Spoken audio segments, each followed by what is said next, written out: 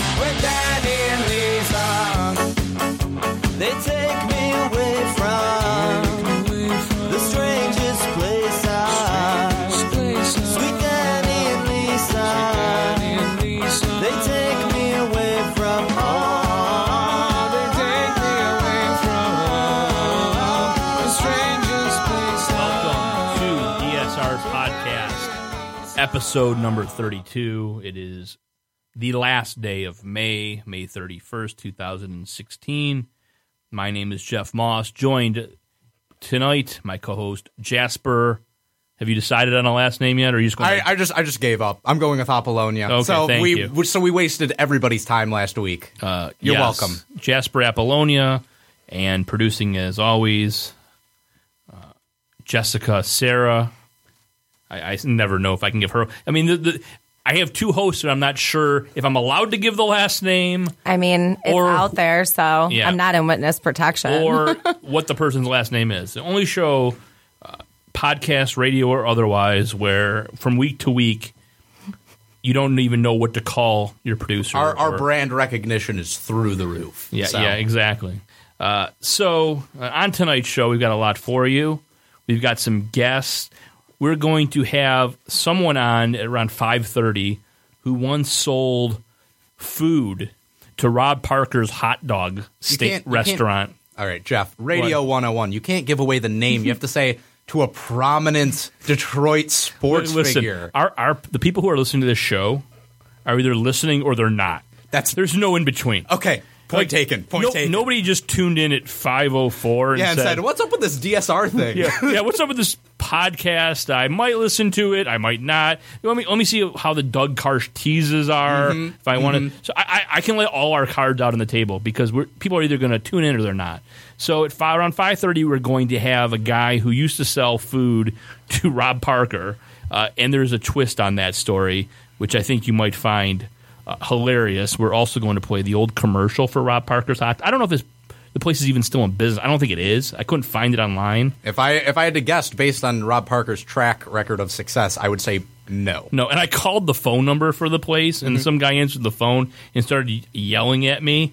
So I don't. What else we should probably get that guy on. Maybe that might even be better than the segment with the guy who was selling food to Parker that may or may not have been fresh. Well, and the guy who is coming on to tell us this story said that he could talk for like half an hour on the subject. Yeah, I'm really wondering what Rob Parker did in that store. Doubt we're going to dedicate 30 minutes to that segment. I think former DSR co-host Justin Spiro might have a brain aneurysm if we did. Yeah.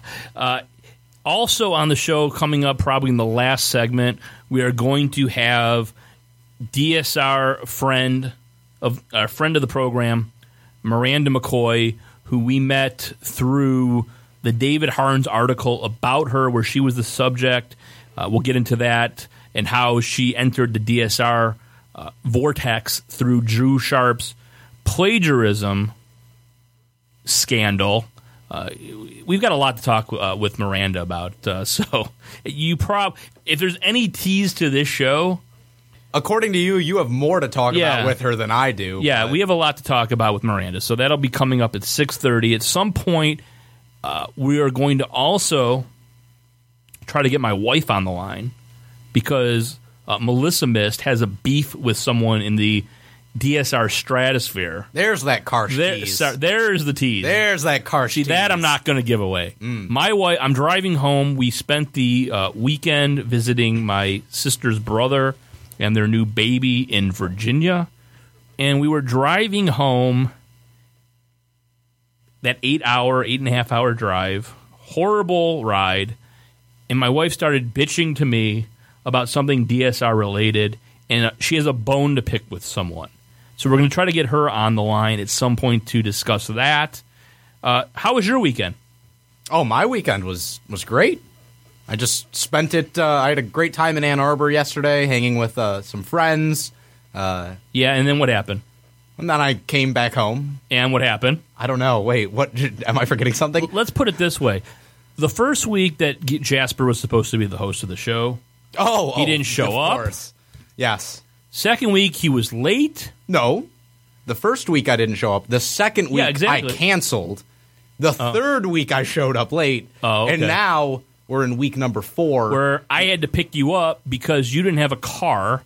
Like, Spiro used to every week tell me that he was having car troubles. It only took you a few weeks to actually have literal car troubles, where he got rear-ended last night, and I had to pick him up in Birmingham. Wow. At least I didn't have to cancel on you because of a funeral engagement, but... Right. All right. So that's the, what do we call that, the friendly banter part of the opening of the show. I think we're done with that. Yeah. So let's time to get adversarial. Yeah, time to get into the national news that the DSR made. It seems like every few weeks on a Tuesday, the national website Awful Announcing picks up on a story that the Detroit Sports Rag has written about. I guess it's just a coincidence that they always find these articles that I write. I don't know if there's any connection there, but probably not. No, none at all. I wouldn't think so. So this week, and it's just incredible. You know, we started off in this town with Frodo Baggins' condescending album, Mitch Albom, the Detroit Free Press columnist, well known for Tuesdays with Maury and his morbid novellas obsessed with death. Mm-hmm. He also enjoys handing out dollar bills for Halloween. Yeah. That's a true story. True story. Mm-hmm.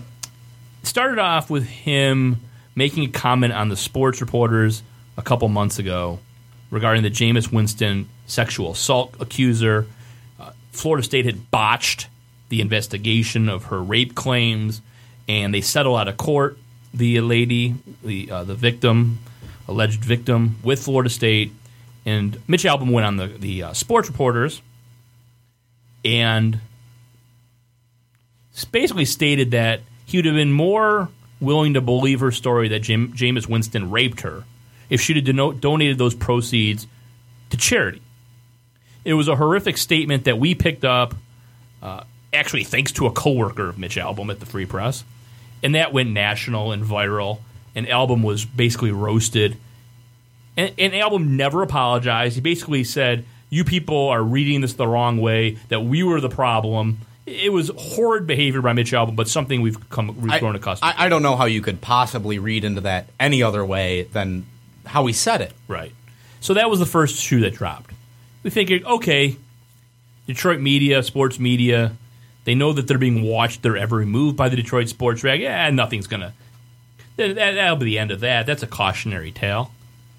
Like 2 weeks later, Matt Derry, when he was still at 105.1, before he started hawking the Love and Logic parental pyramid scheme that he's now trying to sell, and how he's winning at the workplace, even though he's unemployed. The man is unemployed currently, and he's literally trying to give speeches to offices regarding teamwork in the office place.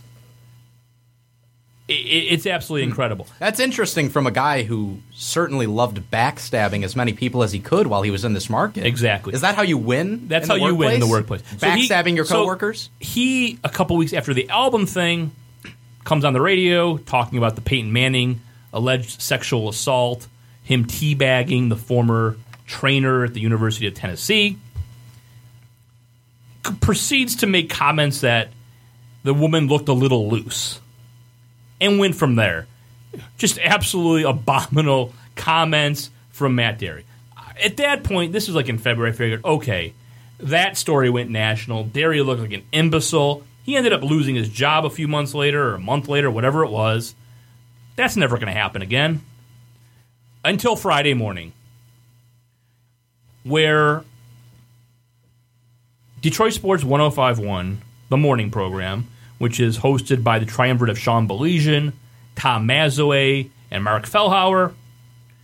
Belizean was on vacation that day, so Dennis Farrell, who hosts a fantasy sports program on 105.1, also I'm told is a Ford production line worker making Lincolns, I believe. So the three of them were on the show, and we're going to play you a clip that has now gone viral by Awful announcing they picked up this story. This is part one of Tom Mazawey. It's about 2 minutes and 20 seconds. So take a listen to what Tom Mazawey had to say about the subject of rape, and more specifically the Baylor football controversy that has cost Art Briles his job, the head coach of Baylor. I believe it's cost Ken Starr. Ken Starr. That Ken Starr, yes. The Ken Starr, who was the investigator of Bill Clinton and Monica Lewinsky's DNA, the DNA dress. He's been demoted. The AD resigned. It's been a gigantic. Yes. Yeah. I mean, and Baylor's a program that had been very low for a very long time. They've recently reached the upper echelon of college football ranks, and it's looking like they're likely going to slide right back down to where they belong.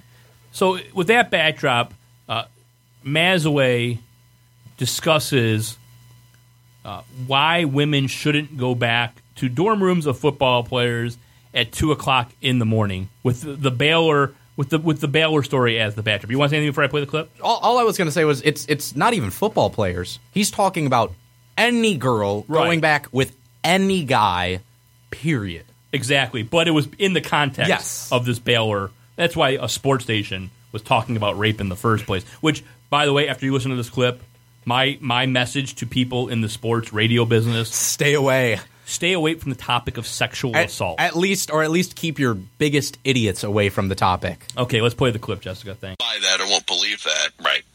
And maybe you don't want to put yourself in that kind of situation. Fine. But you should never be expected to be sexually assaulted. All right, but don't leave the bar with a person late at night and you drank and you're going back to a dorm. Don't expect good things to happen. Why not? Mark, no, I'm not going to answer your question. Okay, the flip side of that is don't expect bad things to happen. Why should you? Don't go back to someone's dorm when you're drunk and expect something to not happen. Don't expect it. Simple, what are they going back to watch TV? Netflix and chill. Maybe they want to play a little huggy bear kissy face. Whatever. I have 3 daughters, and I would tell them absolutely the same thing as I'm saying right now. I agree with you on that. Okay, if you want to stay out of trouble, bad things can happen. Do not do that. But that doesn't mean it's not right. But if something bad happens to my daughter, if she goes out, I won't turn to her and go, well, you should never have gone back to this house. You know, that's her decision. And if she's going back to live her life, to do something we all have probably done once in our lives, go out, get drunk, and bring a girl back to your house, you know, I'm not going to point my finger and go, well, that's where you messed up. But I will say this. Back in the day, Back in the day, you didn't hear a lot of this. Now in social media, you hear all of it. Yeah. So don't think that these girls aren't informed and know what they're talking about prior to doing any of this. But it's coming out of the dark. What's coming out of the dark? The fact that people are sexually assaulted. Females they've been sexually assaulted for I know. forever. That's the problem. I'm just saying, don't leave a bar at 2 a.m. and go home with someone to a dorm. In a perfect world. Sorry, Joanna. Thank you. I know you're looking at me strange and all, but that's the way I feel. Don't expect to play tiddlywinks. Wait a second now. We've got Joanna. There's no expectation. Joanna. Sexually, that's ridiculous, Tom. And I'm not trying to put you on the spot here, Joanna, but this is a serious question. From a guy's point of view, we've all been gentlemen and we've all been scumbags at some point. Not to that level, but we've all said, we've had a few drinks. Let's go out. But Joanna, we've got a built-in party girl here. No offense. No, but we've heard stories. Okay, we're back. That's the clip. I don't think we're back.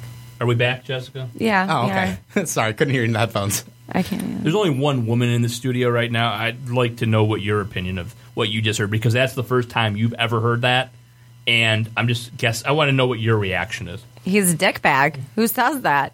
I can't go out and party and go back to a dorm like most college students live in a dorm. A lot of them do. Or an apartment, wherever it is, or a home. Well, yeah, but you should be able to go somewhere and not get raped. You should be able to go out and drink and not have somebody roofie you or rape you. Well, you should stay sober. Like, that's going to stop someone from raping you. Like, you could be drinking an orange soda and they could drop something in it if they wanted to. Like, this guy's retarded. You are dumb. Well, dumb. And I could see the disgust on your face from the second he's mentally retarded. Talking. What's wrong with you? Here's a little statistic for people out there. Not sure that's the proper nomenclature in 2016, but okay. Don't care. Well, we know you don't care. Well, here's okay, the fact of the matter. According to the National Institute of Justice, 85 to 90% of sexual assaults reported by college women are perpetrated by somebody who knows them, who they know. That means a friend. That means somebody they have a class with. People who they trust. So to say that what Mazaway is essentially saying is that women should not get to know any men. They should never go out. They should never make any friends. They should not get drunk. It's such a backwards, asinine take. Let me tell you what the worst part of it is, okay? Because we haven't even discussed this. Even in my article, I didn't write what the worst part of all of this was, and Awful Announcing didn't touch on it.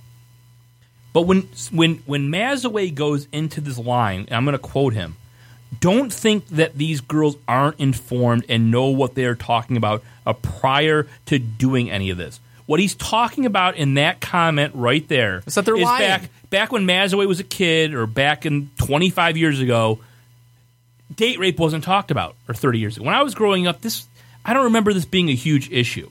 It's really changed in the last 5 to 10 years.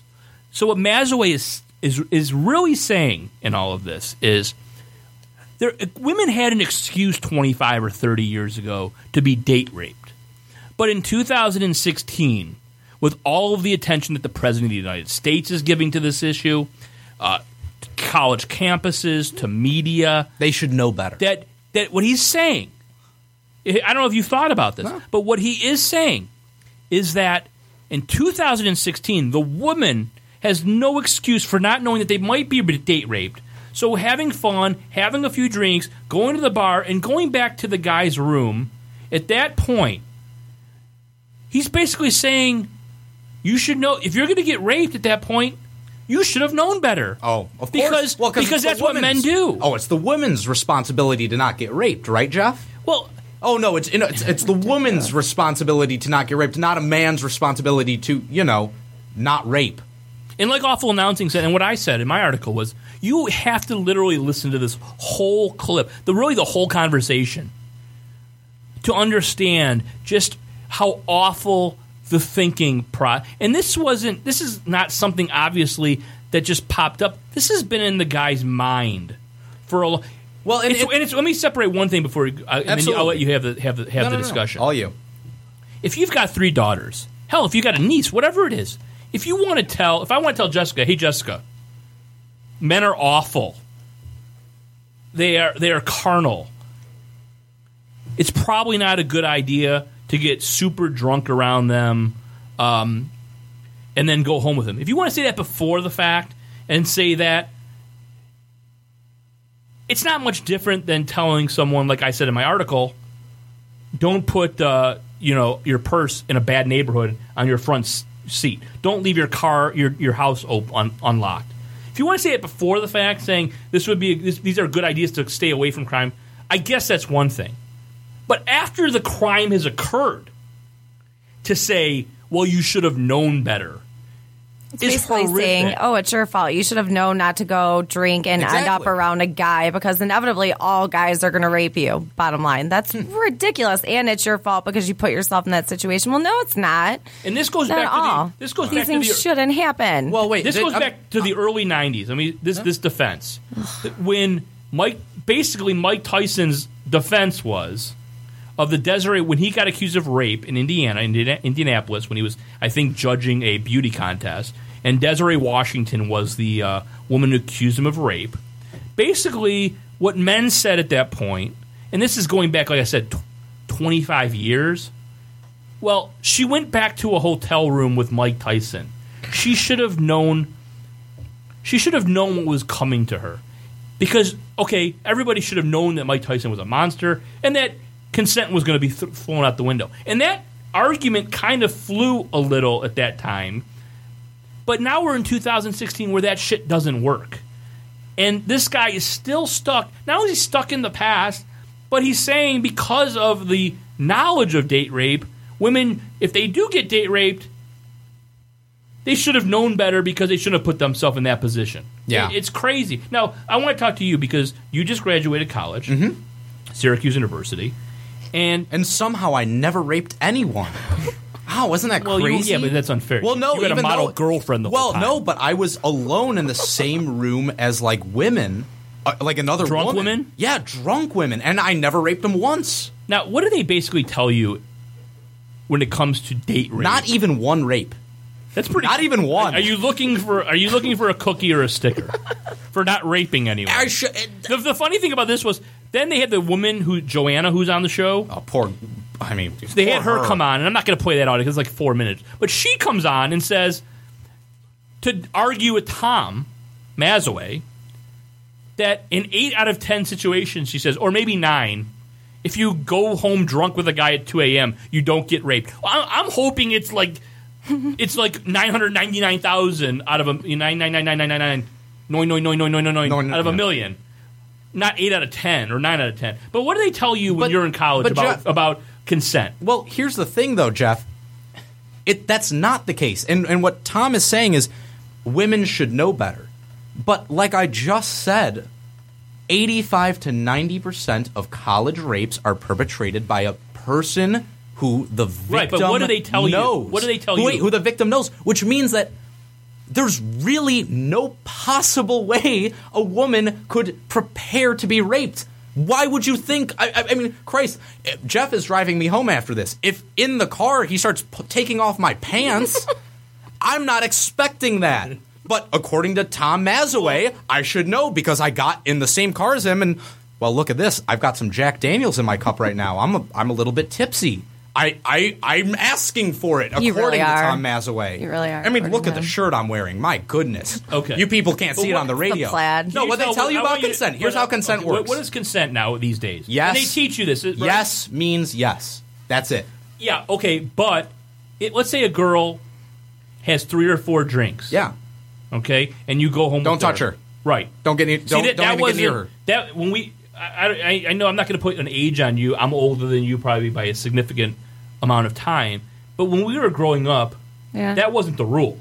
Like if you had 3 or 4 drinks, people are still hooking up, and you said yes, that was consent. Yeah, that isn't the case anymore. Well, it still happens, but it does happen. But you're putting yourself at risk. Yes, as a man and as a woman, regardless, I think you're putting yourself at risk. But the fact of the matter is, there's a difference between hooking up with someone while you're drunk and going back to somebody's dorm room while you're drunk, because one of them actually is a sexual act. The other one is not. Well, first of all, Mazawey acts like that there's nothing that a man and a woman that are 19 or 20 years old can do. I've gone out to drinks. You could go home and watch Netflix. I've gone out to drinks one-on-one with girls dozens of times when I was in college as friends. And then guess what? We would go back to their place or my place and we'd maybe watch some TV or something. No, we'd be a little bit drunk. Not and guess what? And we never did anything else. Not in Mazawey's world. No. If you go back after drinking at 2 o'clock in the morning, the only thing you can do is fuck. Oh, that's it. I mean, even if the girl wants to fool around a little but not have intercourse, well, nope, you can't stop it at that point. It's an indefensible take. Yeah. And even his own co-hosts are trying to stop him. Okay, we're going to get into that next. Okay, so now after this, Jessica, after this comment, right? The fill-in guest host Dennis Farrell and Mark Fellhauer try to basically steer the conversation in a completely different direction. Gee, you wonder why? Because they don't want Mazaway to go back to this line of thinking, which is absolutely offensive to anyone with a brain. So for about 4 minutes, they talk about everything about Baylor, what should happen to Baylor. They talk to Joanna regarding her history when she was in school. They try to do everything possible to get Mazaway off of this line of thinking for 4 minutes. And then out of nowhere, clip 2 occurs. I got to find it in this whole pack of information. All I'm saying is don't put yourself in these situations. Tom. Easier said than done. Why?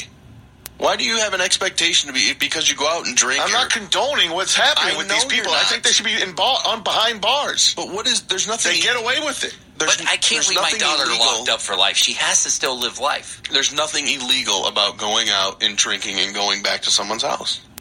I know there's nothing illegal, Mark. I'm just saying if you stay away from it, stay away from those situations. If you want to live in a bubble your whole life. It's a dark day in hell when Mark Fellhauer is the voice of reason. And that's what I want to say. Fellhauer was great. He was basically trying to throw himself in front of a bullet with Mazaway. He was very good on this topic, and Farrell was pretty good too. But I wanted to bring that up because it's interesting. Because when Fellhauer was on with Drew Lane, this was not the same Mark Fellhauer. This is a guy who went along for the ride with Drew Lane. When they talked about Jameis Winston and his rape accuser, the slut drops, they were playing slut drops and making jokes about this woman's sexual proclivity. That was the same Mark Fellhauer on the Drew Lane show. Now, without Drew Lane there, he is trying to throw up every single stop sign, red light, railroad crossing signal that he can to Mazaway, which makes me believe that when he was going along with Drew Lane's garbage, when Drew Lane and Mark were on in the afternoon, that Fellhauer knew it was wrong. And he went along with it anyway. Because he thought he couldn't stand up to Drew, who was the main, the Drew Lane show. The whole station was built around Drew.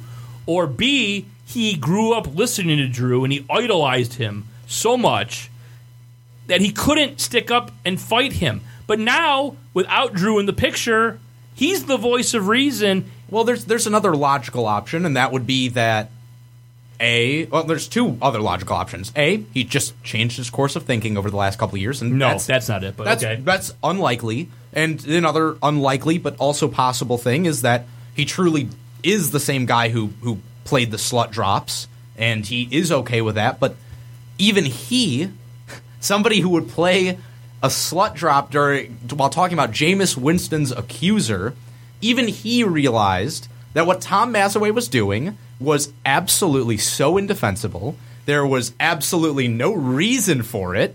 There was no comedy value to it. There was no entertainment value whatsoever to it. It was simply offensive, and so offensive that a national outlet like Awful Announcing picked it up within a couple days because there's just it is the definition of the website. It's awful.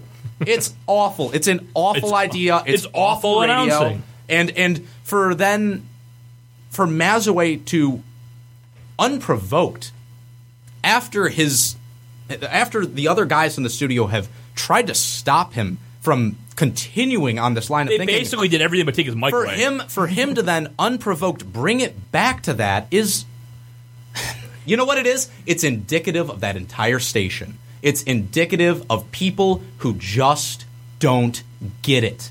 They don't get it. And they keep making the same mistakes over and over and over again.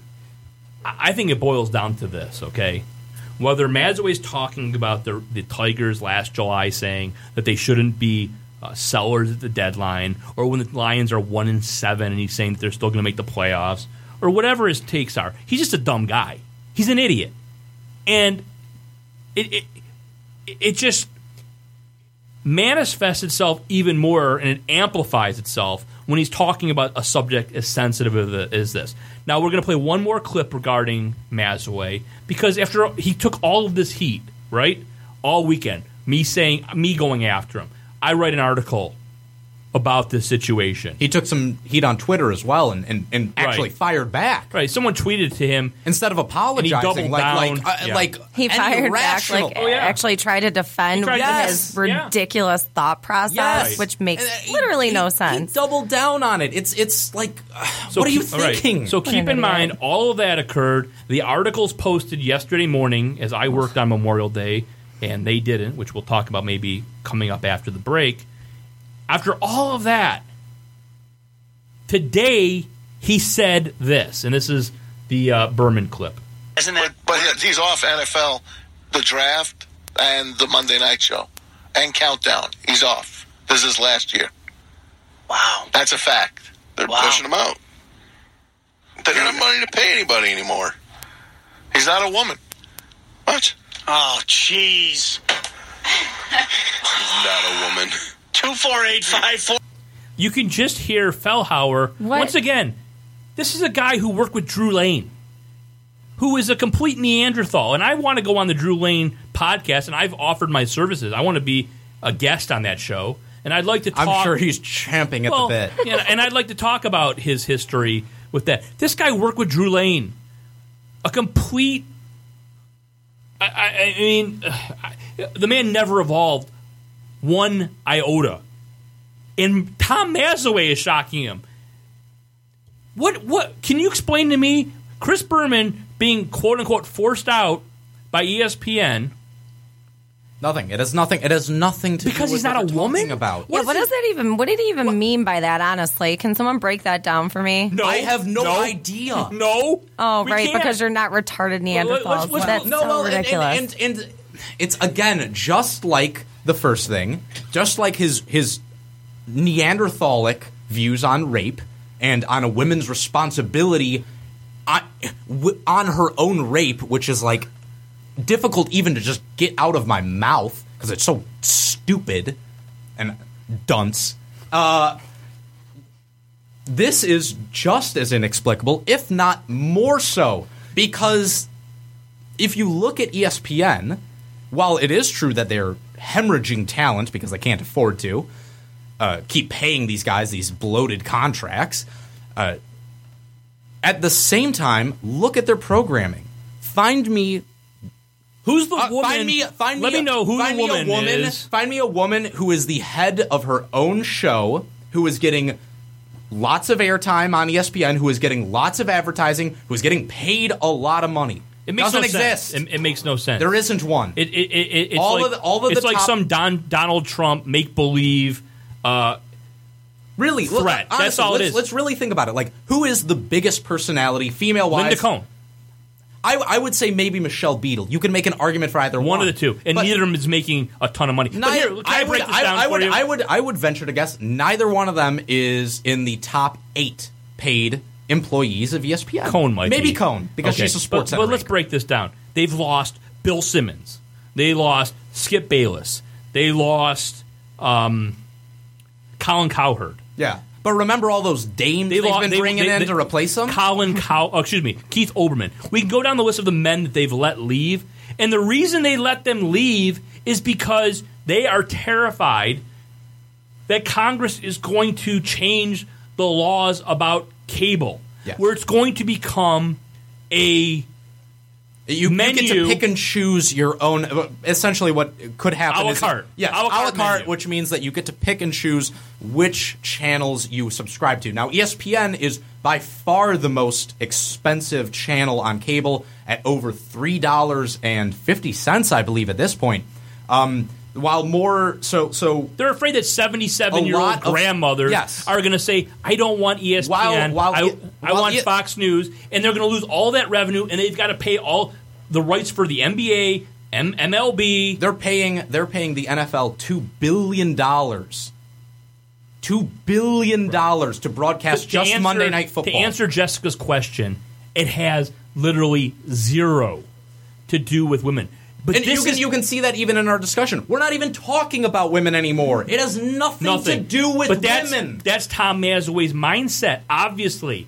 Going from the rape discussion, going to this, the first thing Chris Berman, who is universally almost despised by all of the millennials, everyone in your age group can't stand him. People my age are like begging for him. 95% of the people, Jessica, want this guy to leave. The guy's been washed up since before I was born. Right. I know plenty of chauvinistic douchebags, and even them, they wouldn't even say something that incredibly offensive and ridiculous. Go online when he's hosting the U.S. Open coverage, or when he's doing the first game of Monday Night Football when there's two games and there's a late game. Okay. Shut up. This guy has been panned. Sorry. Okay? People don't like him. Gee, I wonder why. He sounds like such a sweetheart. Come on. Well, and that just shows his mindset. Just an absolute joke. It's indefensible. I don't even know how much more we can say on this because it's so clearly asinine. Our producer Justin Spiro is telling us to go on. We have to move on. Oh, of course. So if Spiro says it, we're going to we need to take a break. Justin gets what Justin wants. All right, we're going to come back. We're going to talk to. I don't know if he wants his name out there. I'm not sure if I can give his name. Once again, can't give last names. Don't know what your name is. Don't even know if I can name this guy. But he's going to talk for a couple minutes about Rob Parker. And then we'll get into some other topics, maybe Detroit Sports 105.1, a quick update on that. Maybe we'll try to call my wife. We'll be back after this break. This is a previously recorded episode. All right, we're back on the DSR podcast, May 31st, 2016. I am joined by my co-host Jasper Apollonia, produced as always by Jessica Sarah Rangel. Sorry, Jessica. I don't care. Okay, so I don't know. A while back, our next guest sent me a Facebook message telling me that he used to sell food to Rob Parker that Rob Parker would use at his all-star hot dogs. He totally district attorneyed us with that information, by the way. We did not learn about that until way too far down the road. Yeah. Well, look. Who knows when he found out the DSR, but he might have pulled a Peter Arvan. I'm not sure. But anyway, so Rob Parker, who we all know, used to be on WDFN.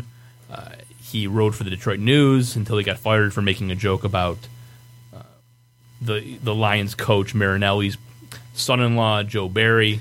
Used to work for ESPN. Used to work for ESPN until he made a comment about RJ3 being a what was it? Cornbread? All right. First off, RG3. RG3, what did I say? You said RJ3. I did not. And he called him, yes, you did. And he called him a cornball brother. Thank you. Because apparently Robert Griffin III was not acting black enough because he Rob votes Parker's for Republicans. liking. Right. Yes. Okay. So, and then Rob Parker came crawling back to Detroit where I guess he was on Channel 4 for a while on Sundays. I believe he's on Channel 20 now. I think they threw him a bone, and he's on Channel 20. But that's the Rob Parker we're talking about, as everyone knows, a big fan of the DSR. But he owned a hot dog restaurant for a time. I think it's now out of business, or who knows what happened to it. I, for one, wonder how Rob Parker failed at anything. Yeah. He's been such a success at everything he's done. We're going to play the commercial before we talk to our guests. This was the commercial, and hopefully you can hear it, for All-Star Dogs. This was Rob Parker's commercial for his hot dog stand. Come on, Detroit. Stop eating those phony conies. What's in those anyway? Come on down to my new hot dog joint, All-Star Dogs, for the best 100% beef hot dogs in the city. Come on, Detroit. God, you got to love how a professional broadcaster has no idea how to voice an audio track. That's fantastic. Okay, I'm not sure if we're allowed to say your name, guest, mystery guest, or if you have to be anonymous for this. Are we allowed to say your name? Sir? Bueller? Hello? Jessica. Boy. It's Can you hear fine. me? What a disaster. Oh, Justin no. Justin Oh, is crap. going to going to get our goose for this one. Time to how about mute Justin? I think. I guess so. You want to try to call him back real quick? Yeah, I mean, he's on the line, so I could hear him in my headphones just a second ago, know. so I don't know what happened That's there. the problem with live programming. I guess Dave can edit this out and post, but yeah. Sorry about that, guys. Yeah. Really wasn't my fault this time. Oh well. Sure, Theo. Hey, you there? Yeah, can you hear us now? Yeah, I could hear you guys fine, but I guess you guys couldn't hear me. Well, all good. Can we share your name? Yeah, absolutely. Yeah, okay. Go ahead. Joe. So Joe, yeah. Now you used to work at a restaurant supply vendor? Yeah, it was. I worked for Restaurant Depot in Dearborn. Okay, so everything's like on the table. Home Depot of restaurants. Okay, and what did they do there? You owe us $150 for the plug, by the way. Yeah, I ran the meat department. That's what I did for 2 years. It was actually about a year and a half. Okay, so Rob Parker was a customer at this place that you worked at, and he would come in frequently. Yeah, I'd say Rob. Yeah, Rob came in twice a week. He came in on Monday and sometimes Friday. He's a pretty busy guy. So and what type of stuff was he buying from you guys? He, I was assuming it was just stuff for his hot dog stand or whatever that was. It was mostly hot dogs and chicken wings. That's what he was purchasing. 90% of the time. Okay, so you contacted me a while ago, and you said there was something interesting about Rob Parker's purchases for his restaurant. Now, the reason this became, in my mind, a topic for the DSR was when I'm driving home yesterday from Virginia, my wife was reading her Facebook page, and she saw some message that was shared that went viral regarding a grocery store in Sterling Heights that was selling expired food and making her baby sick. It's this woman named Lena Toma, and she goes on about a 1,000-word post about this store where I'll read a quick to you. To all moms who shop at Dream Market in Sterling Heights, regardless of whether it's baby food or groceries, I bought these for my daughter 4 days ago. I get these all the time from Walmart and other places. First time from here that day. So lately, my daughter's poop has been really green and a bunch of black stream-like form. Looks like a bunch of worms, maybe over 50 of them in her poop, and very gassy. Oh. And then she goes on to say that she noticed that the expiration talking dates. Poop on the DSR podcast. Right. I'm glad to be here. Right, and how this was expiration dates were past post and things like that. So why don't you tell us the story about your experience with Rob Parker personally? With his all-star hot dogs. Yeah, Rob would come in and he would pretty much walk right to the hot dog section every time he came in, and he would rifle through, because when you're working meat, and perishables, everything's dated. The older stuff is toward the back, and the newer stuff is in the front, and he would rifle through all of our new shit, pretty much anything new that we had that was in front of, anything old, he would just throw out of the way. He'd go right for the nearly expired hot dogs almost every time. And it was funny because, he would go, not many people would give him discounts for nearly expired meat because, we're not really supposed to, but they made an exception for him because, believe it or not, he was like a celebrity there. Everybody knew who he was. It's like, it was pretty crazy. When he walked in, everybody just wanted to talk to him, hang out with him. I don't know why. So you're telling us that he basically had the VIP treatment. He really did. This is the worst usage of celebrity since James Franco tried to hook up with a 17-year-old. Huh? Just who would do that at a grocery store? Who would use that?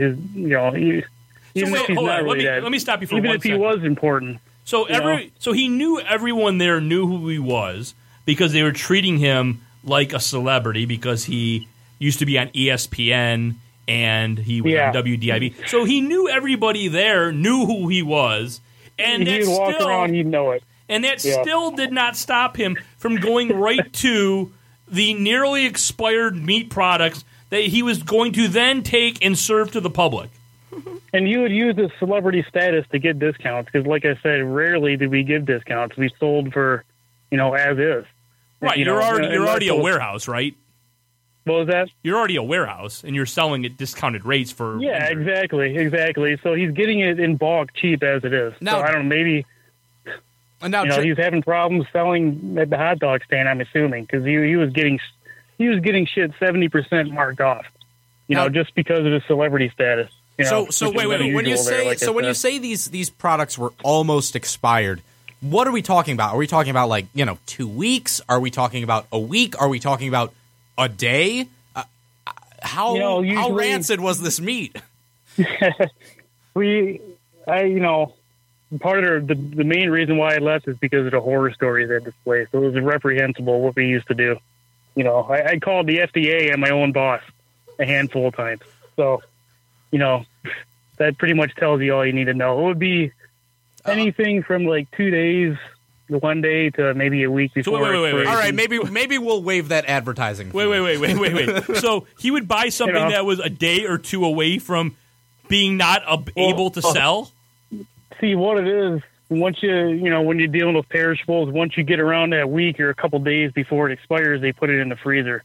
And, they put it in the freezer at night, and then, when we're closed, and then they bring it on the floor during the daytime, and they sell it. And I guess that's how they think that, you may be able to keep meat a tad bit fresher if you keep it in the freezer, for a few hours a day. He would go... Yeah, because we had a section in our warehouse where it was pretty much freezer burned and green meat that was dirt cheap. God. And Parker would buy this stuff. He rifled through it a couple times. I can't 100% confirm that he bought every single time he went in there what exactly he bought when he was in that section, but he was in the section. Put it that way, and. So most of the time when he... Go ahead. At the very least, what he was buying was borderline inedible. It was borderline where, we would have to give it away, 90% off or just throw it away. So, at some point, did this restaurant... I think it's out of business, right? It's no longer in existence. Yeah, I think he went out of business 3 years ago. Because I know a guy that still works at Restaurant Depot, and Rob doesn't really go in there very much anymore. Very rarely now. Maybe just goes in there to buy his own meats that are hours away from salmonella poisoning. Well, I remember that I messaged you a while back, and I told you that I was going to try to get audio. And that's right. We were going to do The Wire. I was going to have Lester Freeman and McNulty out at this Restaurant Depot waiting for Rob Parker to come in with a burner phone. That would have been the worst. That would have been the worst episode of Cops ever. I paid my friend $100, and I told him, "Look, the next time Rob walks in there, I need you to get audio or whatever. Just I don't care what he says." Season 6 of The Wire, Rob Parker buying inedible meat. Why did it not get... It didn't happen because he very rarely goes in there now, maybe once a month. That's what I heard. Oh. So, probably buying for himself now. He was such a jerk, though. I mean, we had a lot of bad customers there, and he was right on the top of the list. The guy was terrible, man. What kind of behavior made him so terrible? He was just kind of like he is on TV, or was on TV when he was on TV. Just loud, obnoxious, just kind of get out of my way type deal. I worked in a cold section. I was in a refrigerator, and he didn't like being cold. It was really quick. When he walked in, you needed to be on your game with him. He didn't like waiting around. Oh, so he's Rob Parker. Well, we appreciate, Joe, you telling these stories. Very entertaining. I've known I wanted to have this on for a long time, and then we were supposed to have you on a couple weeks ago, and I completely forgot. But then when my wife was reading me that article or that Facebook post about the Sterling Heights market, it's like, oh, this is a great time now to have Joe on and talk about Rob Parker, which is great because I don't know if you heard the commercial beforehand where he was bragging about the type of meat that he sold and how these weren't phony conies. It was broken up. I'll have to YouTube it. Yeah, I didn't hear it. You got to YouTube it. But he was like bragging how his conies weren't phony, how he only had the best meat. And now we know the rest of the story, as Paul Harvey used to say. Well, you know what? I can say this. He probably had some of the worst meat that you can buy in Metro Detroit area, because I worked at the place. I know. You know. All right. You heard it here first, folks. Do not ever go to a backyard barbecue at Rob Parker's house. What is with the African-American Detroit sports media? Tom Mazaway. No, Detroit sports media personalities' obsession with going into the restaurant business. That's but like, you know, the funniest part, you know what he did that really you might find the funniest part of the whole story is he used to walk into place with handfuls of First Take T-shirts and give them away, and just hoping to get discounts. He gave them away to employees. ESPN First Take T-shirts. You know, like, you can't make this stuff up. So he was bartering First Take T-shirts for stale meat. That's the headline here. I think you know what? I think I'd rather have the salmonella than the First Take shirt personally. Yeah. Thanks a lot, Joe, for joining us and illuminating us on this subject. If Rob Parker ever opens up another hot dog stand, don't go. Don't go. Don't go. Next week's show, we're going to have someone at his barber shop who says that they don't put the scissors in the proper amount of alcohol. So stay tuned for that expose. Thanks a lot, Joe. Yeah. And absolutely, man. Thanks for the Vine. Big fan. No problem. Anything to help. And if you find out about anyone else selling bad meat or any bad meats whatsoever, please just call the hotline. Thanks a lot for joining us. I definitely will. All right, we're gonna take a break. Maybe we'll try to get my wife on the line. She's got a beef. Speaking of keeping the meat segue going, and then it's 6:30. We're going to talk to Miranda McCoy. We learned about her from the Drew Sharp scandal, and she's become a big DSR contributor. So we're going to take a quick break. I promise you, Justin Spiro will hate this segment. I'm sure he's hated the whole entire pro. I'm sure he didn't like the Rob Parker meat segment. It is what it is. This is a previously recorded episode. All right, we're back on the DSR podcast. Episode, I think, 32. I have no idea. Tracy Dose, bro. Yeah. That's not how you say 32 in Spanish. But oh, sorry. I probably should know. I took 6 years. But anyway. So the DSR podcast, as always, talking about DSR-related topics. In the first hour, we discussed Tom Mazaway and Rob Parker's hot dog business. I guess we should talk about some sports and not. I mean, the things that Sports Talk Radio are talking about today are gorillas. Whether or not the gorilla should have been murdered, and do you value the gorilla's life or the dumb offspring, the 3-year-old offspring of idiot parents? Who do you kill? You can't blame the kid. Sophie's Choice. Who do you shoot? They're talking about that. Wait, I don't think that's how it works. I don't think the choice was between the gorilla and the kid. They could have shot the kid. Nobody's taking that. There's no hot take on that. Think Shoot about the it. Kid. Think about it. Gorillas endangered. Kids all over the place. You make the choice. Do you know how many kids there are out there? That's what I'm saying. That's a Do you good know how point. many gorillas there are? Very few. This was an endangered one. I think they should have shot the kid. That'd been great. You guys just aren't right. That's such a South Park episode. You need to email Trey and Matt right now and say, do an episode where you shoot the kid. Where they shoot the kid. You're not hearing that on Valente and Foster or Mike Francesa's show. Even while they talk about, we are hitting on the gorilla story, but we're bringing a fresh new take. Kill the kid, spare the gorilla. Okay. Then we had the issue where Spiro brought up that I didn't hear this, obviously, but a topic on Valente and Foster right now is, are you afraid of alligators? Oh, wow. It's always a great idea to start a discussion-based segment with a yes or no question. Can I ask you a question? No. Is there anyone that's not afraid of alligators? Like, I mean, other than Steve Irwin, I guess, and maybe Bindi, I don't know people who aren't afraid of alligators. It's like saying, are you afraid of a plane crash? Hard-hitting Are you stuff. afraid of your elevator dropping 75 floors to your death? Yes. Yes.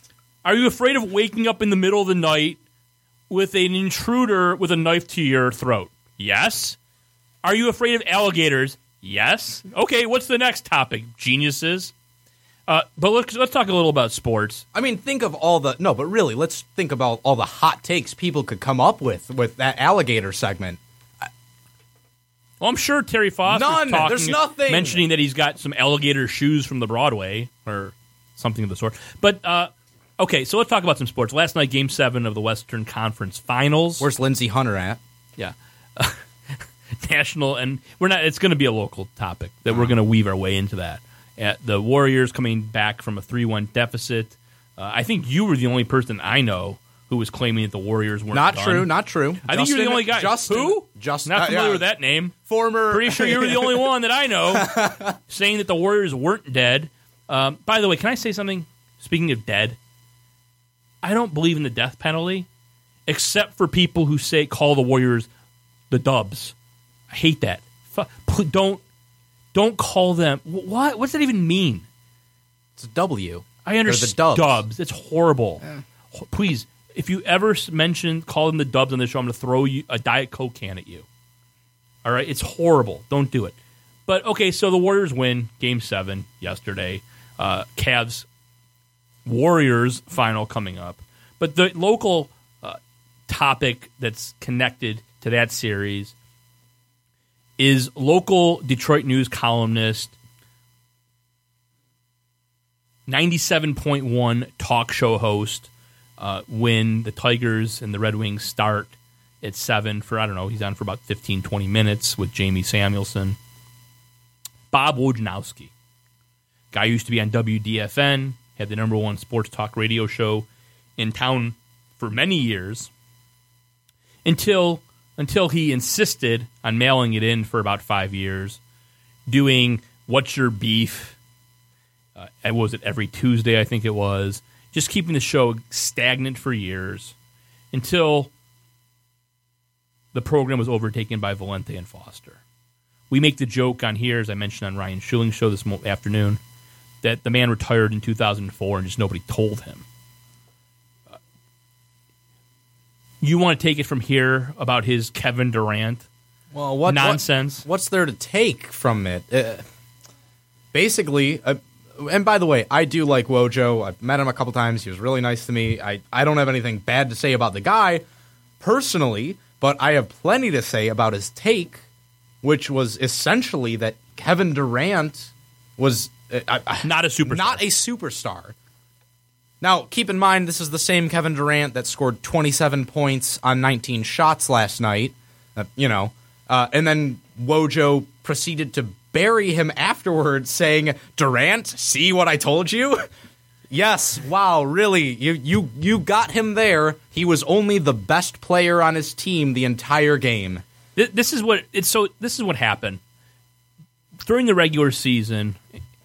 Kevin Durant was going from city to city. And, he's a pending unrestricted free agent this summer. And the local media in whatever town he was in would say, "Oh, yeah, what do you think about Boston? Oh, I love Boston. Love the Celtics here, blah, blah, blah." He'd go to Miami. Love South Beach. Love this area. Sure. Go to Los Angeles. Oh, great. Hollywood. Get them to shut up. Right. That's what it's about. Every city he went to, he basically was giving that fan base false hope by not saying anything negative, just because he's a nice guy, I guess. The one town that he destroyed was Detroit.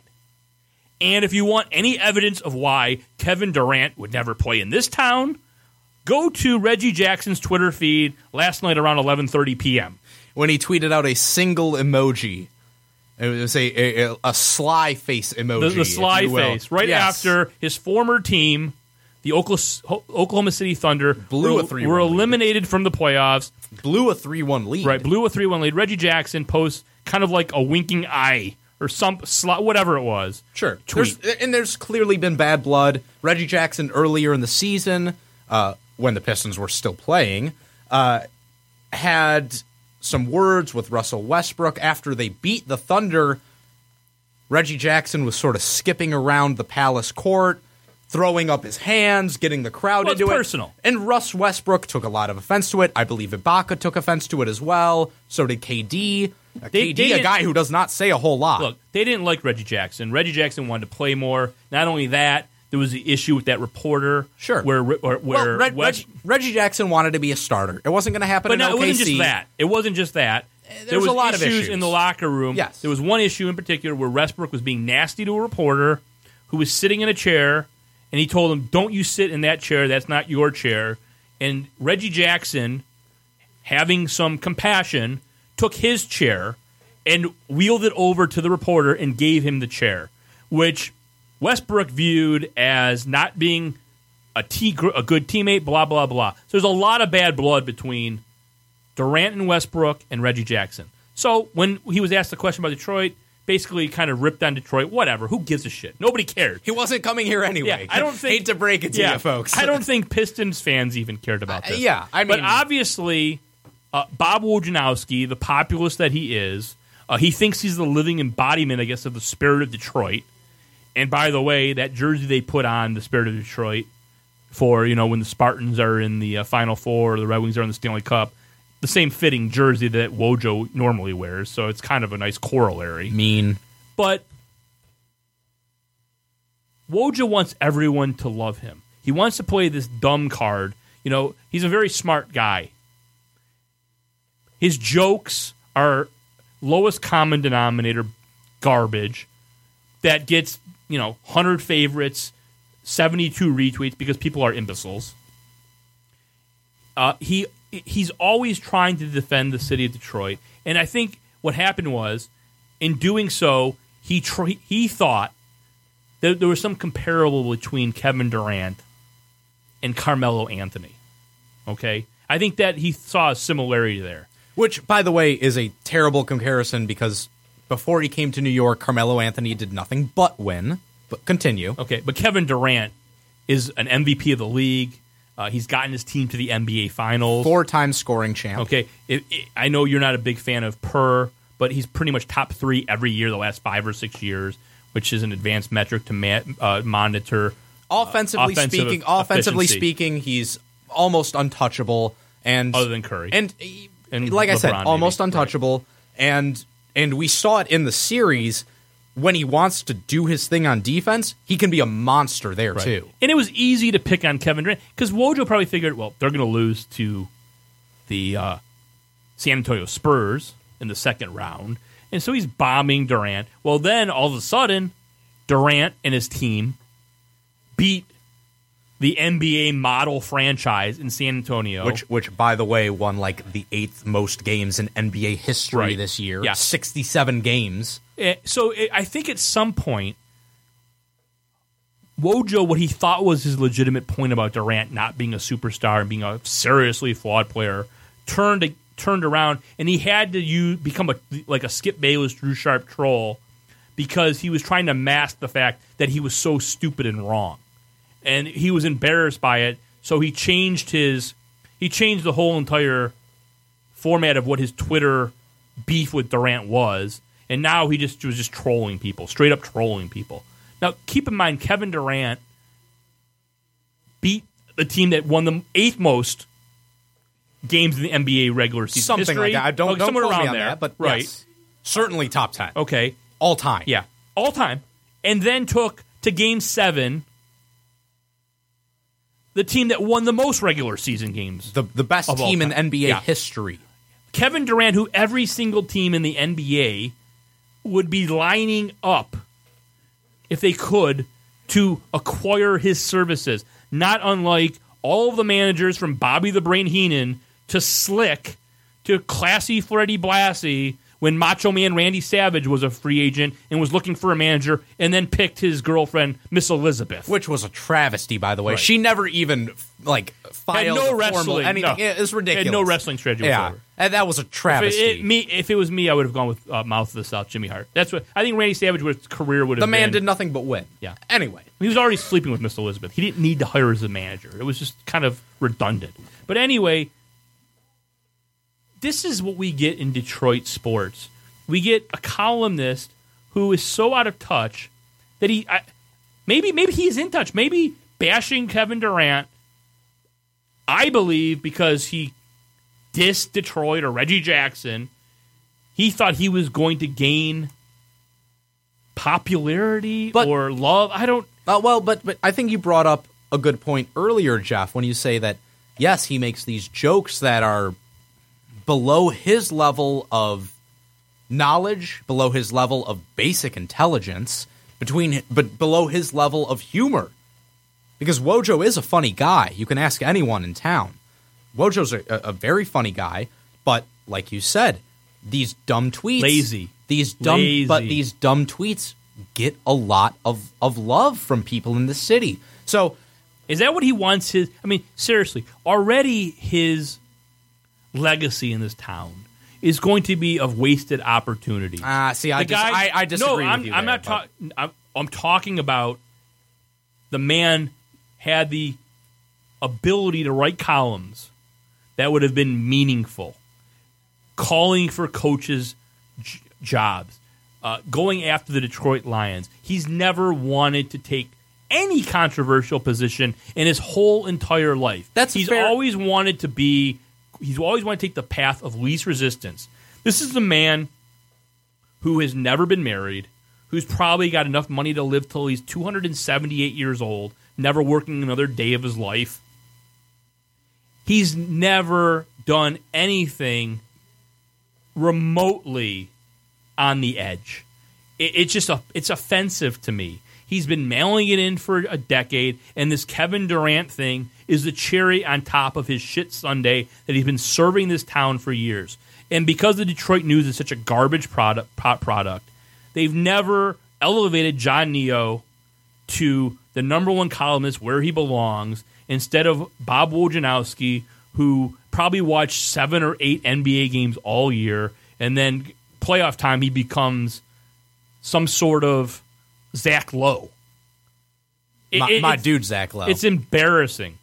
He should be embarrassed. He's not. And it's just garbage. And it's been bothering me for a long time that he's just treated his career he's just wanted, he was Steve Yzerman's personal biographer. He, always taking Yzerman's side over Sergei Fedorov when on any of those arguments, because it was so easy. It was so easy to do because that's what the people wanted. And that he's always given the people exactly what they want. The dumb jokes, the non-controversial takes. He's just been... We could play the song from the musical Wicked, Skating Through Life or whatever it is. Basically what he's done. See, this is really where you need Spiro in the booth, because he would know exactly which one you were talking about. Yeah. So... that I don't know if you've got anything else to say about Wojo. Well, it's something I want to get off my chest because I think people view him. I think he thinks that. I don't know. I just think he's become a complete buffoon and a parody of himself. Well, I disagree with you there. I think this is a terrible take. Frankly, Wojo. There's no way you can go out there and say that Kevin Durant isn't a superstar, that he isn't really, when it comes down to it, the best player on his team. I know people love Russ Westbrook, but Kevin Durant is the best player on that team. That's just a fact. And that team took the best team in NBA history to 7 games.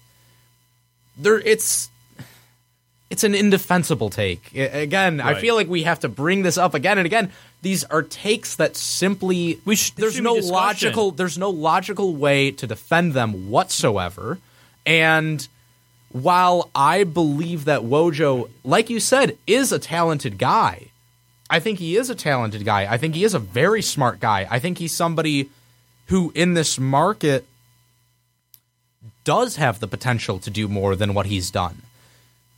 But at the same time, I'm not going to necessarily fault him for doing what made him successful in this market and what makes people successful. Mike Valenti, say what you will about him, is an outlier. He is a complete outlier in this market. The people who are most successful in Detroit are those who more so go with the flow, the people who go with what the fans want, who don't go against the grain. It's a very provincial town. That's just how this town is. It's not like New York, where people are constantly trying to be offended by the next thing they can find, where people are trying to find a different take, where people are trying to find controversy everywhere. This is Detroit. And say what you will about his jokes, say what you will about his programming, Wojo has figured out the game, and he's a smart guy. And I think even if you can criticize what he does now, I still say he does it better than most of the other guys in this market. He's almost as if his act has become more offensive to me than almost anyone's in town. And I can understand because that he knows better. And I want to give credit to BCAV, Brian Kavanaugh. Just walked into the studio I want to thank him for culling all of the Tom Mazaway audio. It's a thankless job having to listen to that morning show and spending an hour going through to find the nuggets of Mazaway's ignorance. But that's we really Kavanaugh need those interns, man. We need those. He's right over interns. there. Yes. He's the oldest intern in America. Yeah. BCAV, right over there. Well, there was that movie. I'm a little younger than he is still. De Niro? Yeah. Yeah, you're just a tad younger than De Niro. Just a tad. But that was a movie. That never really happened in real life. So thank you for clarifying, Jeff. So that's our sports talk for the night. We're going to try to get my wife. Are you trying to get my wife on the line here? She's got a beef. Call her now. What's your beef Tuesday? Let's see if she answers. Jasper probably has no idea what that means. No, he was. What's your beef Tuesday? I'm lost. Before my time. And that's why you should have been talking about Wojo. Oh well. Oh wait, yeah, you just brought that up. Woof. Right over my head. I might not answer her phone because she doesn't. Hello. Yeah, this is your husband? Hi. Hey, you're on the air. Hi, Mrs. Moss. That's Jessica. Oh my God, don't make me feel that old. I thought it was respectful. I don't know your first name either. Melissa. Melissa missed. Yeah. All right, so yesterday we're driving home from Virginia, and not only did Melissa find that story, which led to the topic of Rob Parker's stale hot dogs. This is the Melissa Moss podcast. Yeah, she had a beef with a member of the DSR, someone in the former. Yeah, member. former. So you want to say what your beef is, Melissa Moss? Well, we were driving home and talking about random things, and I was reflecting on our weekend. We just went to go visit our new niece, and I was thinking, I haven't seen any new pictures of Spiro's little girl, and he usually posts pictures pretty often. And I was like, that's really strange. I haven't seen any new pictures. And then, I was asking Jeff again, what happened between the two of you? I still don't really understand that.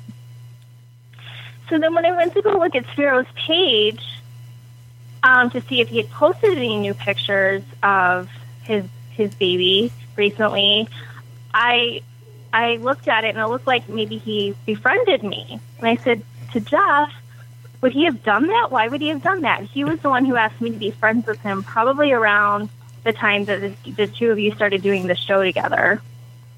Right. So he asked you to be Facebook friends with him, and then unbeknownst to you, you were cut off from Evelyn Spiro photographs. Because what did you do to Spiro? What did you do to Spiro, Melissa? I have no idea. That's what I would like to know. The collateral damage from this fallout, from the fallout of your relationship, has been catastrophic, Jeff. Yeah, this is like the worst man divorce ever. Why? I haven't done anything. I didn't unfriend him. He blocks me on Twitter. He deletes our friendship on Facebook. And then, poor Melissa missed an innocent bystander in all of this. And he likes Melissa and knows that she's a much better person than me. Why did he unfriend her? She's just a young woman trying to find some cute baby pics. That's all she wanted. If this is the worst thing that happens to her from being married to you, though, that's not that bad.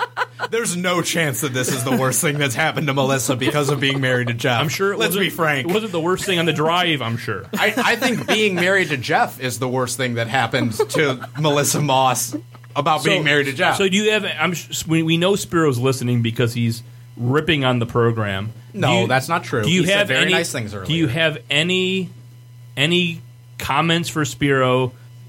Do you want to say anything to him now that you know you've got his attention? No, I think I've already said everything that I wanted to say. I don't know what happened, and I don't know what I did. Call him a pussy. No, don't listen to him. Don't say shut the fuck up. If whatever you do not tell him to shut the fuck up or call him a petulant child. Do not do that. That's the wrong. Well, I hope he gets over it soon, whatever it is. Well, maybe this phone call will lead to him. I hope this ends up in a reconciliation. I would love to have a 3-man booth. So you, sad. me, and Justin. You know why? I don't care about that. But why my poor wife can't see pictures of Evelyn? Well, that's true. She's like the cutest baby. So, I mean, because who wouldn't want to see pictures? But I think that was just, you're her husband, so you Jessica, could potentially spy. Why would my wife on the line? Any questions for her? Yeah, how come you don't ever come in here? I'm like the only chick all the time. Maybe one day soon I will. Oh, good. I'd like to meet the woman that can put up with this guy, so... Yeah, it's not easy. I would imagine it wouldn't be. What a dagger. I wonder how Melissa could ever say something like that. I would think it'd questions? be so easy to Any other questions for Melissa Mist? Anyone? No? I'm good. Oh, okay. Yeah. All right. Oh, well, wait, actually, Melissa, what's your favorite Birmingham Italian restaurant? Bella Piatti, duh. Oh, that's a great answer, Melissa. Wow. All right. Okay, have a good night, everyone. All right. You too. Thanks a lot. Maybe Spiro will refriend you. We can only hope. Thoughts and prayers. All right, we're going to take a break. When we come back, we will discuss... What? He just posted on Twitter, I have refriended Melissa. Oh, okay. Oh, see, look at that. The DSR podcast making connections happen on a personal level every single day. Whether it's Melissa Moss being refriended by Justin Spiro, or whether it's Bob Wojnarowski getting ripped in half for making a Kevin Durant take, we're just bringing the whole family together. It's beautiful. And speaking of the DSR family, when we come back from this break, we are going to finish up the show talking with Miranda McCoy, who was the subject of the David Harns article that Drew Sharp ended up stealing, and she's probably about 3 or 4 glasses of wine in. I was going to say, you you are plugging this next appearance completely the wrong way from how it's going to turn out. So, like I said, it doesn't matter. People are listening. People are either going to listen or they're not going to listen. It's got nothing to do with that. And my wife might still be on the line, so we got to be careful. Oh, yeah. We'll be back after this break. This is a previously recorded episode. All right, we're back on the DSR podcast. We are joined by Jasper Apollonia, guest hosting, BCAV, the DSR's media producer and assistant. I'm not planning on. By the way, I'm not planning on leaving anytime soon. You better make that a co-host gig sometime soon. Well, I always say co-host and guest host. There's a difference. Yeah, you're the co-host. Thank you. And if Spiro ever comes back, it'll be a 3-man booth. Absolutely. Yay! Damn right it will. So hopefully one day Spiro will return. Which I would love. I would love Justin to be in here. In the last segment, we've made strides to that. He refriended my wife on Facebook. It's a start. The healing process has begun. Exactly. Baby steps. And that's Jessica producing the show. So our next guest is someone who came into our DSR collective lives back, I'd say, in December. David Harns, who writes for iSports Web up in Lansing, it's basically a Michigan State University sports blog, wrote an article about our guest, Miranda McCoy, and her unlikely friendship with MSU quarterback Connor Cook. And there's a lot of reasons we want to have Miranda on. One, the Drew Sharp scandal, because the story that David wrote about Miranda ended up becoming the article that Drew Sharp eventually basically ripped off, plagiarized, didn't properly give credit. Not basically. Well, he did. Yeah, okay. It got him suspended, and it's become a cause celeb of the DSR ever since. Made national news. Yeah, made national news. No apology ever forthcoming from the Detroit Free Press. Put it into his Twitter account, though. It did put it. Yeah, well, his Twitter account wasn't that active before that. But so let me give you just quick before we talk to Miranda a little background. The reason that the article was written in the first place is because of the friendship between Miranda and Connor Cook.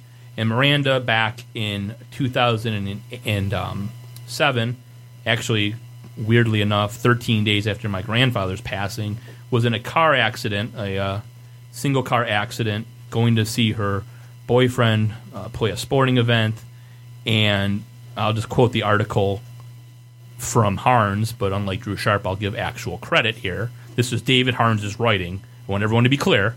What I'm going to quote right now in this paragraph, David Harns wrote this. Quote, McCoy ended up breaking her neck and compressing her spinal cord. She blew out her C5 and C7 vertebrae and has a fusion from C3, C7. She went from being active 24/7 to not being able to move at all. Life as she knew it ceased to exist.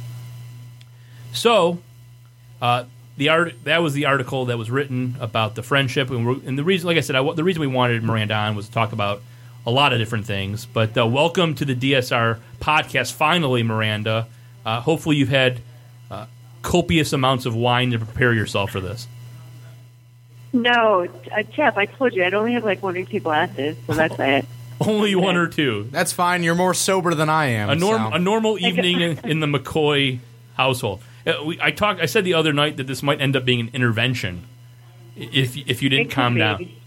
I don't think it's going to be Miranda's intervention. I think it might be mine, but yeah. you might not be wrong.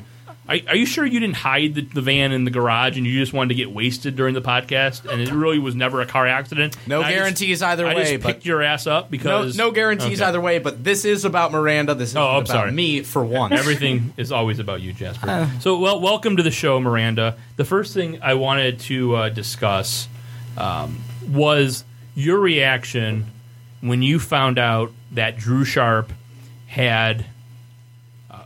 basically stole the article that David wrote after David spent many hours talking to you, getting information from Connor. What was your initial reaction when you found out, and how did you find out about Drew Sharp's plagiarism? Well, I want to say it was Joe Rexrode, I believe. He had just tweeted "Oh, hey, great job, Drew," and tagged him on this article, blah blah blah. So of course I looked at it and had Connor on there, so I was like, oh. I don't know who this is, whatever. So I got to reading, and I'm like, what in the hell? Almost verbatim, what David, what David put in his article, and all of our conversations. And, one thing, though, that I'm okay, this is for sure plagiarized. Drew put, she severed her vertebrae, which I'm pretty freaking sure you can't do. It's either you're spoke or not. I've been in this situation for 8.5 years, and I've never heard of that happening. So I waited because I'm well, maybe not. Sorry to interrupt, Miranda. Dave had talked. What? Miranda, sorry to interrupt, but isn't a vertebrae a bone? Yeah. How could you sever a bone? I know, right? And I'm I think okay. So I'm well, I won't see anything. Maybe he talked to Dave, but I don't know. A few things he might have just, put it incorrectly. Okay. So then it was the following day, and David texted me, and he's like, did you talk to this guy? And I'm like, no, not at all. I'm like, did you? And he's like, no, absolutely not. He goes, so, I mean, he obviously plagiarized. I'm like, yeah, I would say so. So, yeah, I mean, we just kind of went from there, and then he just had got me in contact with Justin. It was either Christmas Eve or Christmas Day, I believe we had talked, and he interviewed me, which is really easy to do. All he has to do is call or get a hold of me, and it's pretty simple. So he's just Drew Sharp. I don't know, nothing good to say about this. So what happened was the DSR through Spiro found out about the plagiarism of Drew Sharp of David Harns, and I think it took about 5 minutes for Spiro to find you and give you a call, and then you talked to Spiro about it, and then Spiro wrote the article, which ended up, like I said, going national, picked up by many websites, and obviously, so you never talked to Drew Sharp before this, and then you never talked to him after, obviously.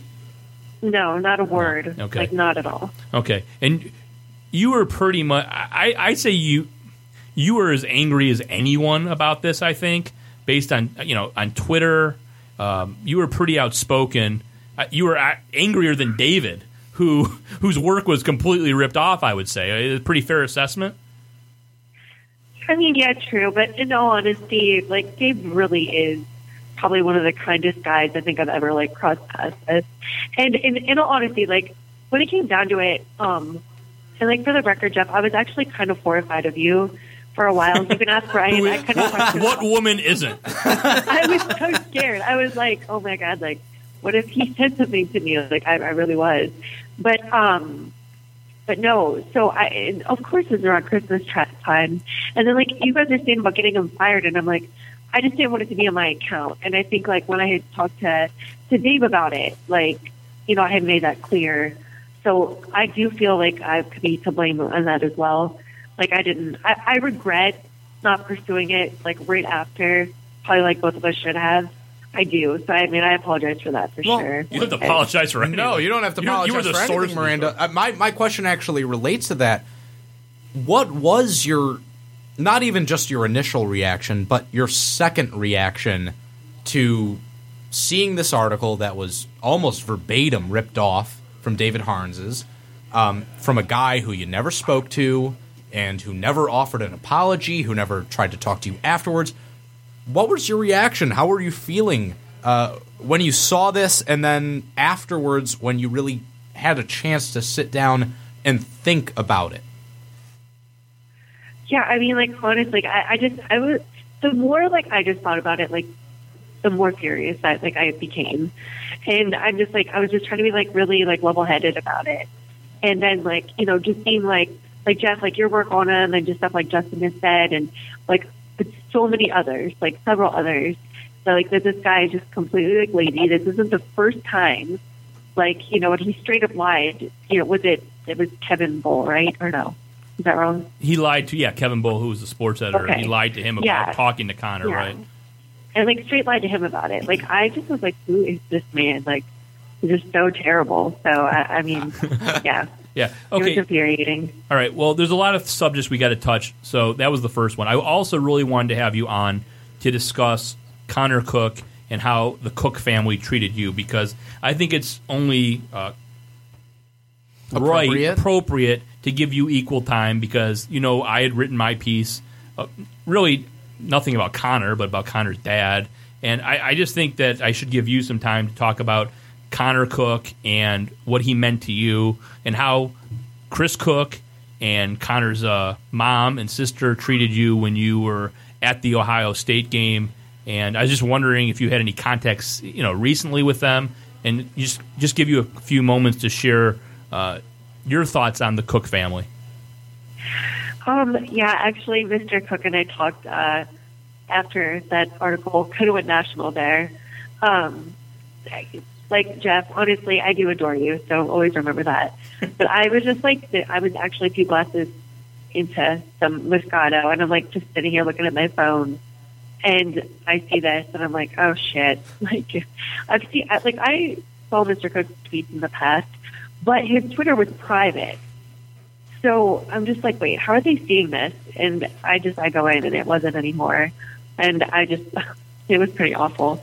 But well, I wasn't going to go down that path. Though, real quick question: when you saw some of those tweets attacking Rachel Maddow, I mean, were you offended when you saw them? When you thought they were private? I mean, like, it really takes a lot to offend me. But I mean, yeah, clearly, they were like horrific. Like, how can you not see that? But like they never treated me like that, though. You know, like, and that's why I wanted you to be able to tell your story about Connor and the family. Yeah. So no, and actually, when the Raiders, they play the Titans, I think it's like September 25th. I talked with Mr. Cook, so we're going to meet up down there for a few drinks and stuff, hang out for a little bit. But no, I mean, honestly, guys, like, they really are such great people. They've been nothing but incredible to me. And I mean, like, I don't know if you read Dave's one article, and I didn't know this, and I did actually feel kind of awful. But each player, I think they only were able to get like 6 tickets, like a piece. And, you know, they gave us 3. It's a senior year, potentially last game, you know, one of his biggest games. And, like, that's what they did for me, you know. So I just have to always, like, I do keep that in mind, and I'm, like, forever grateful for that.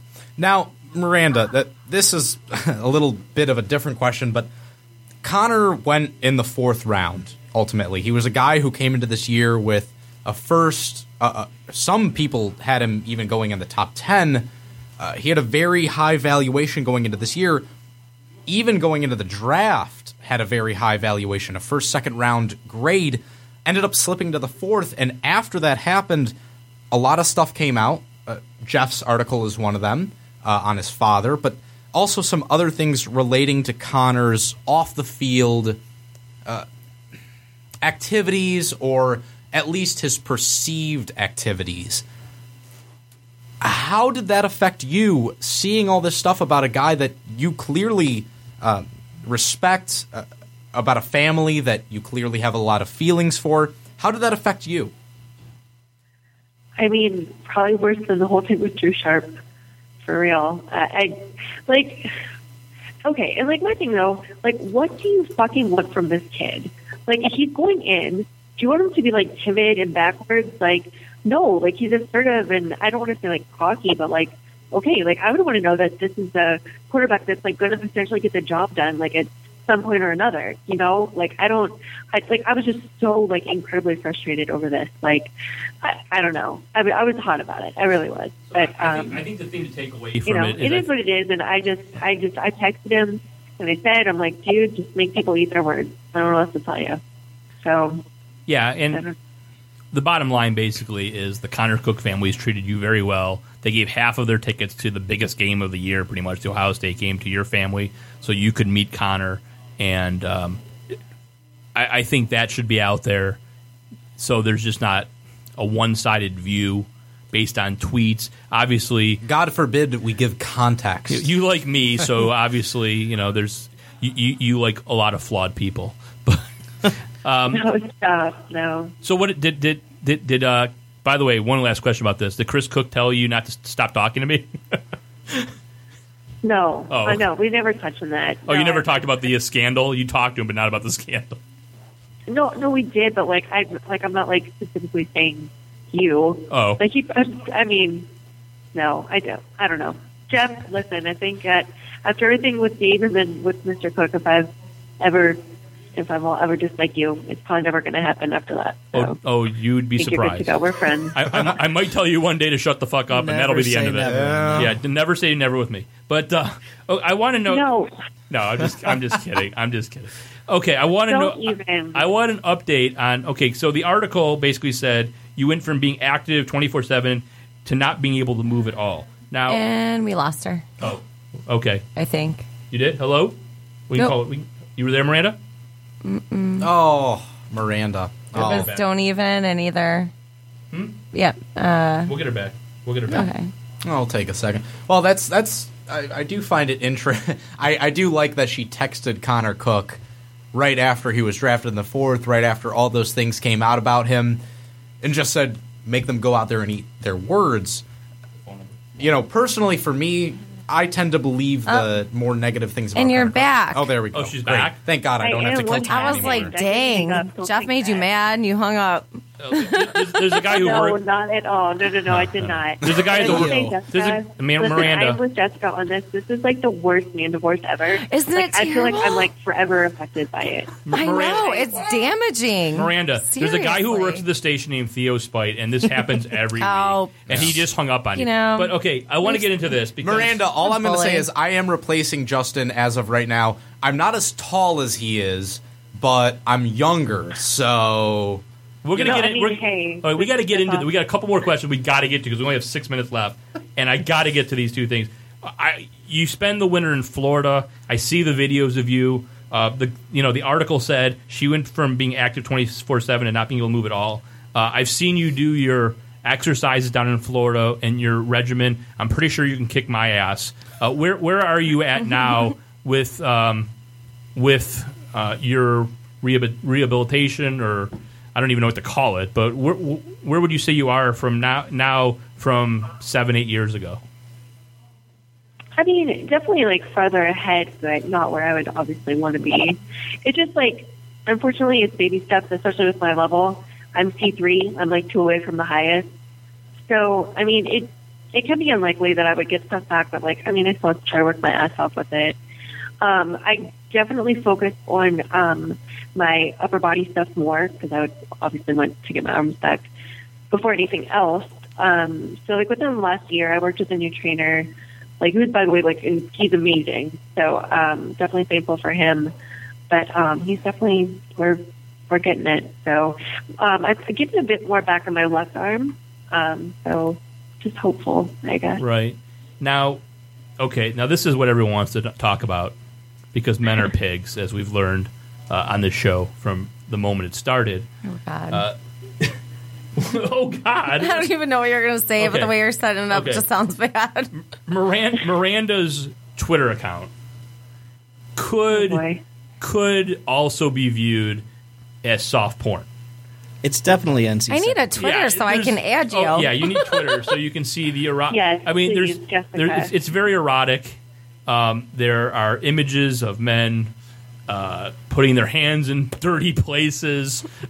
A lot of lingerie pic. What is the genesis of your account? Which I'm still following you on Twitter. I've only unfollowed one person because of not safe for work. That was Ronnie Mund, Howard Stern's limo driver. I had to unfollow him because sometimes my Twitter feed is up and clients walk by it. You're kind of getting on the borderline, Miranda. What is the backstory of all of the erotic imagery on your Twitter account? Well, I mean, like, it's like I've said before, guys are really awful in this situation. Like, I'm pretty clear at what I want, you know, obviously. But and what is that? No, wait. There's no need to feel embarrassed about this. She's really. Not. We talked about this in the pre-interview. I don't want her to feel She shouldn't. You guys put this shit up all the time and nobody says anything besides laugh. That's so what I'm what's the saying. difference? Well, Jeff is out here giggling. Well, I'm not there's nothing to giggling. giggle about. like a little I'm girl. not giggling. You're a I just schoolgirl. asked a question. What is it that she wants? That's all I'm asking. No, forget that question. We'll get to that in a second. So you post these tweets, and you've told me that you get some unsolicited inbox messages from men, and then you kind of talk to them, maybe a little suggestively for a little while, and then you drop the bomb about the accident. Is that accurate? Oh, it's so accurate. I love it. Like, their reactions just absolutely kill me. And, like, this isn't like a catfish, like, type of situation at all, so don't ever think that. No, not at all. This is nothing like a you're just, like, messing with them because it's just so easy. Am I right in that or no? It is, oh, my God, Jessica. Like, it is, like, guys are so predictable. It just absolutely kills me. Like, after all this, especially lately, because I knew we were going to talk about this stuff, kind of on the show, I just did it a bit more. And just the inboxes that we're getting, I was getting, I died. And, like, I just would send basic messages to, like, the same stuff to this, these different guys. And they're just, like, eating my words. And then they just say, like, oh, well, you do know, like, I'm paralyzed. And they're just like, fuck. Wait. So you post these pictures of the lingerie, of the hands across the breasts and the vagina area, and then they text you, and there's some conversation, there's some sexting going on, maybe, and then you drop the bomb that you're paralyzed. Way to keep it medical. What is like the usual response at that point? Is it like, can you still fuck, or what is it? Really, like in the most like frightening way. Like, if you get the chance to look this up, they're called devotees, and they're like obsessed with someone that's in a chair, and 9 times out of 10 it's a guy, and it's kind of like a rape situation. It's really scary. So like, really sounds like Tom Mazaway's. Miranda, you're not going to anyone's house at 2 a.m. in the morning, drunk on wine, right? Yeah. You're not getting yourself into that situation. You're not playing tiddlywinks. Just make sure you know all that. No, stop. It's just crazy though. But I mean, like I said, like, guys are really awful with this. Like, you're not going to hurt me.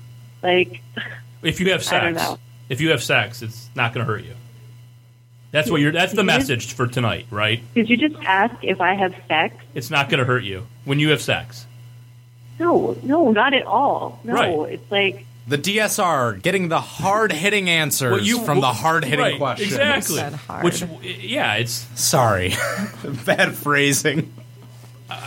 This is not something. This is not something that you're uncomfortable talking about, right? Not going to hear this on 97.1. No, not at all. Right. I mean, you want to be treated like a normal sexual object, like you are. Yes. Yes. You got it, Jeff. Yeah. What? Beautiful. Yeah.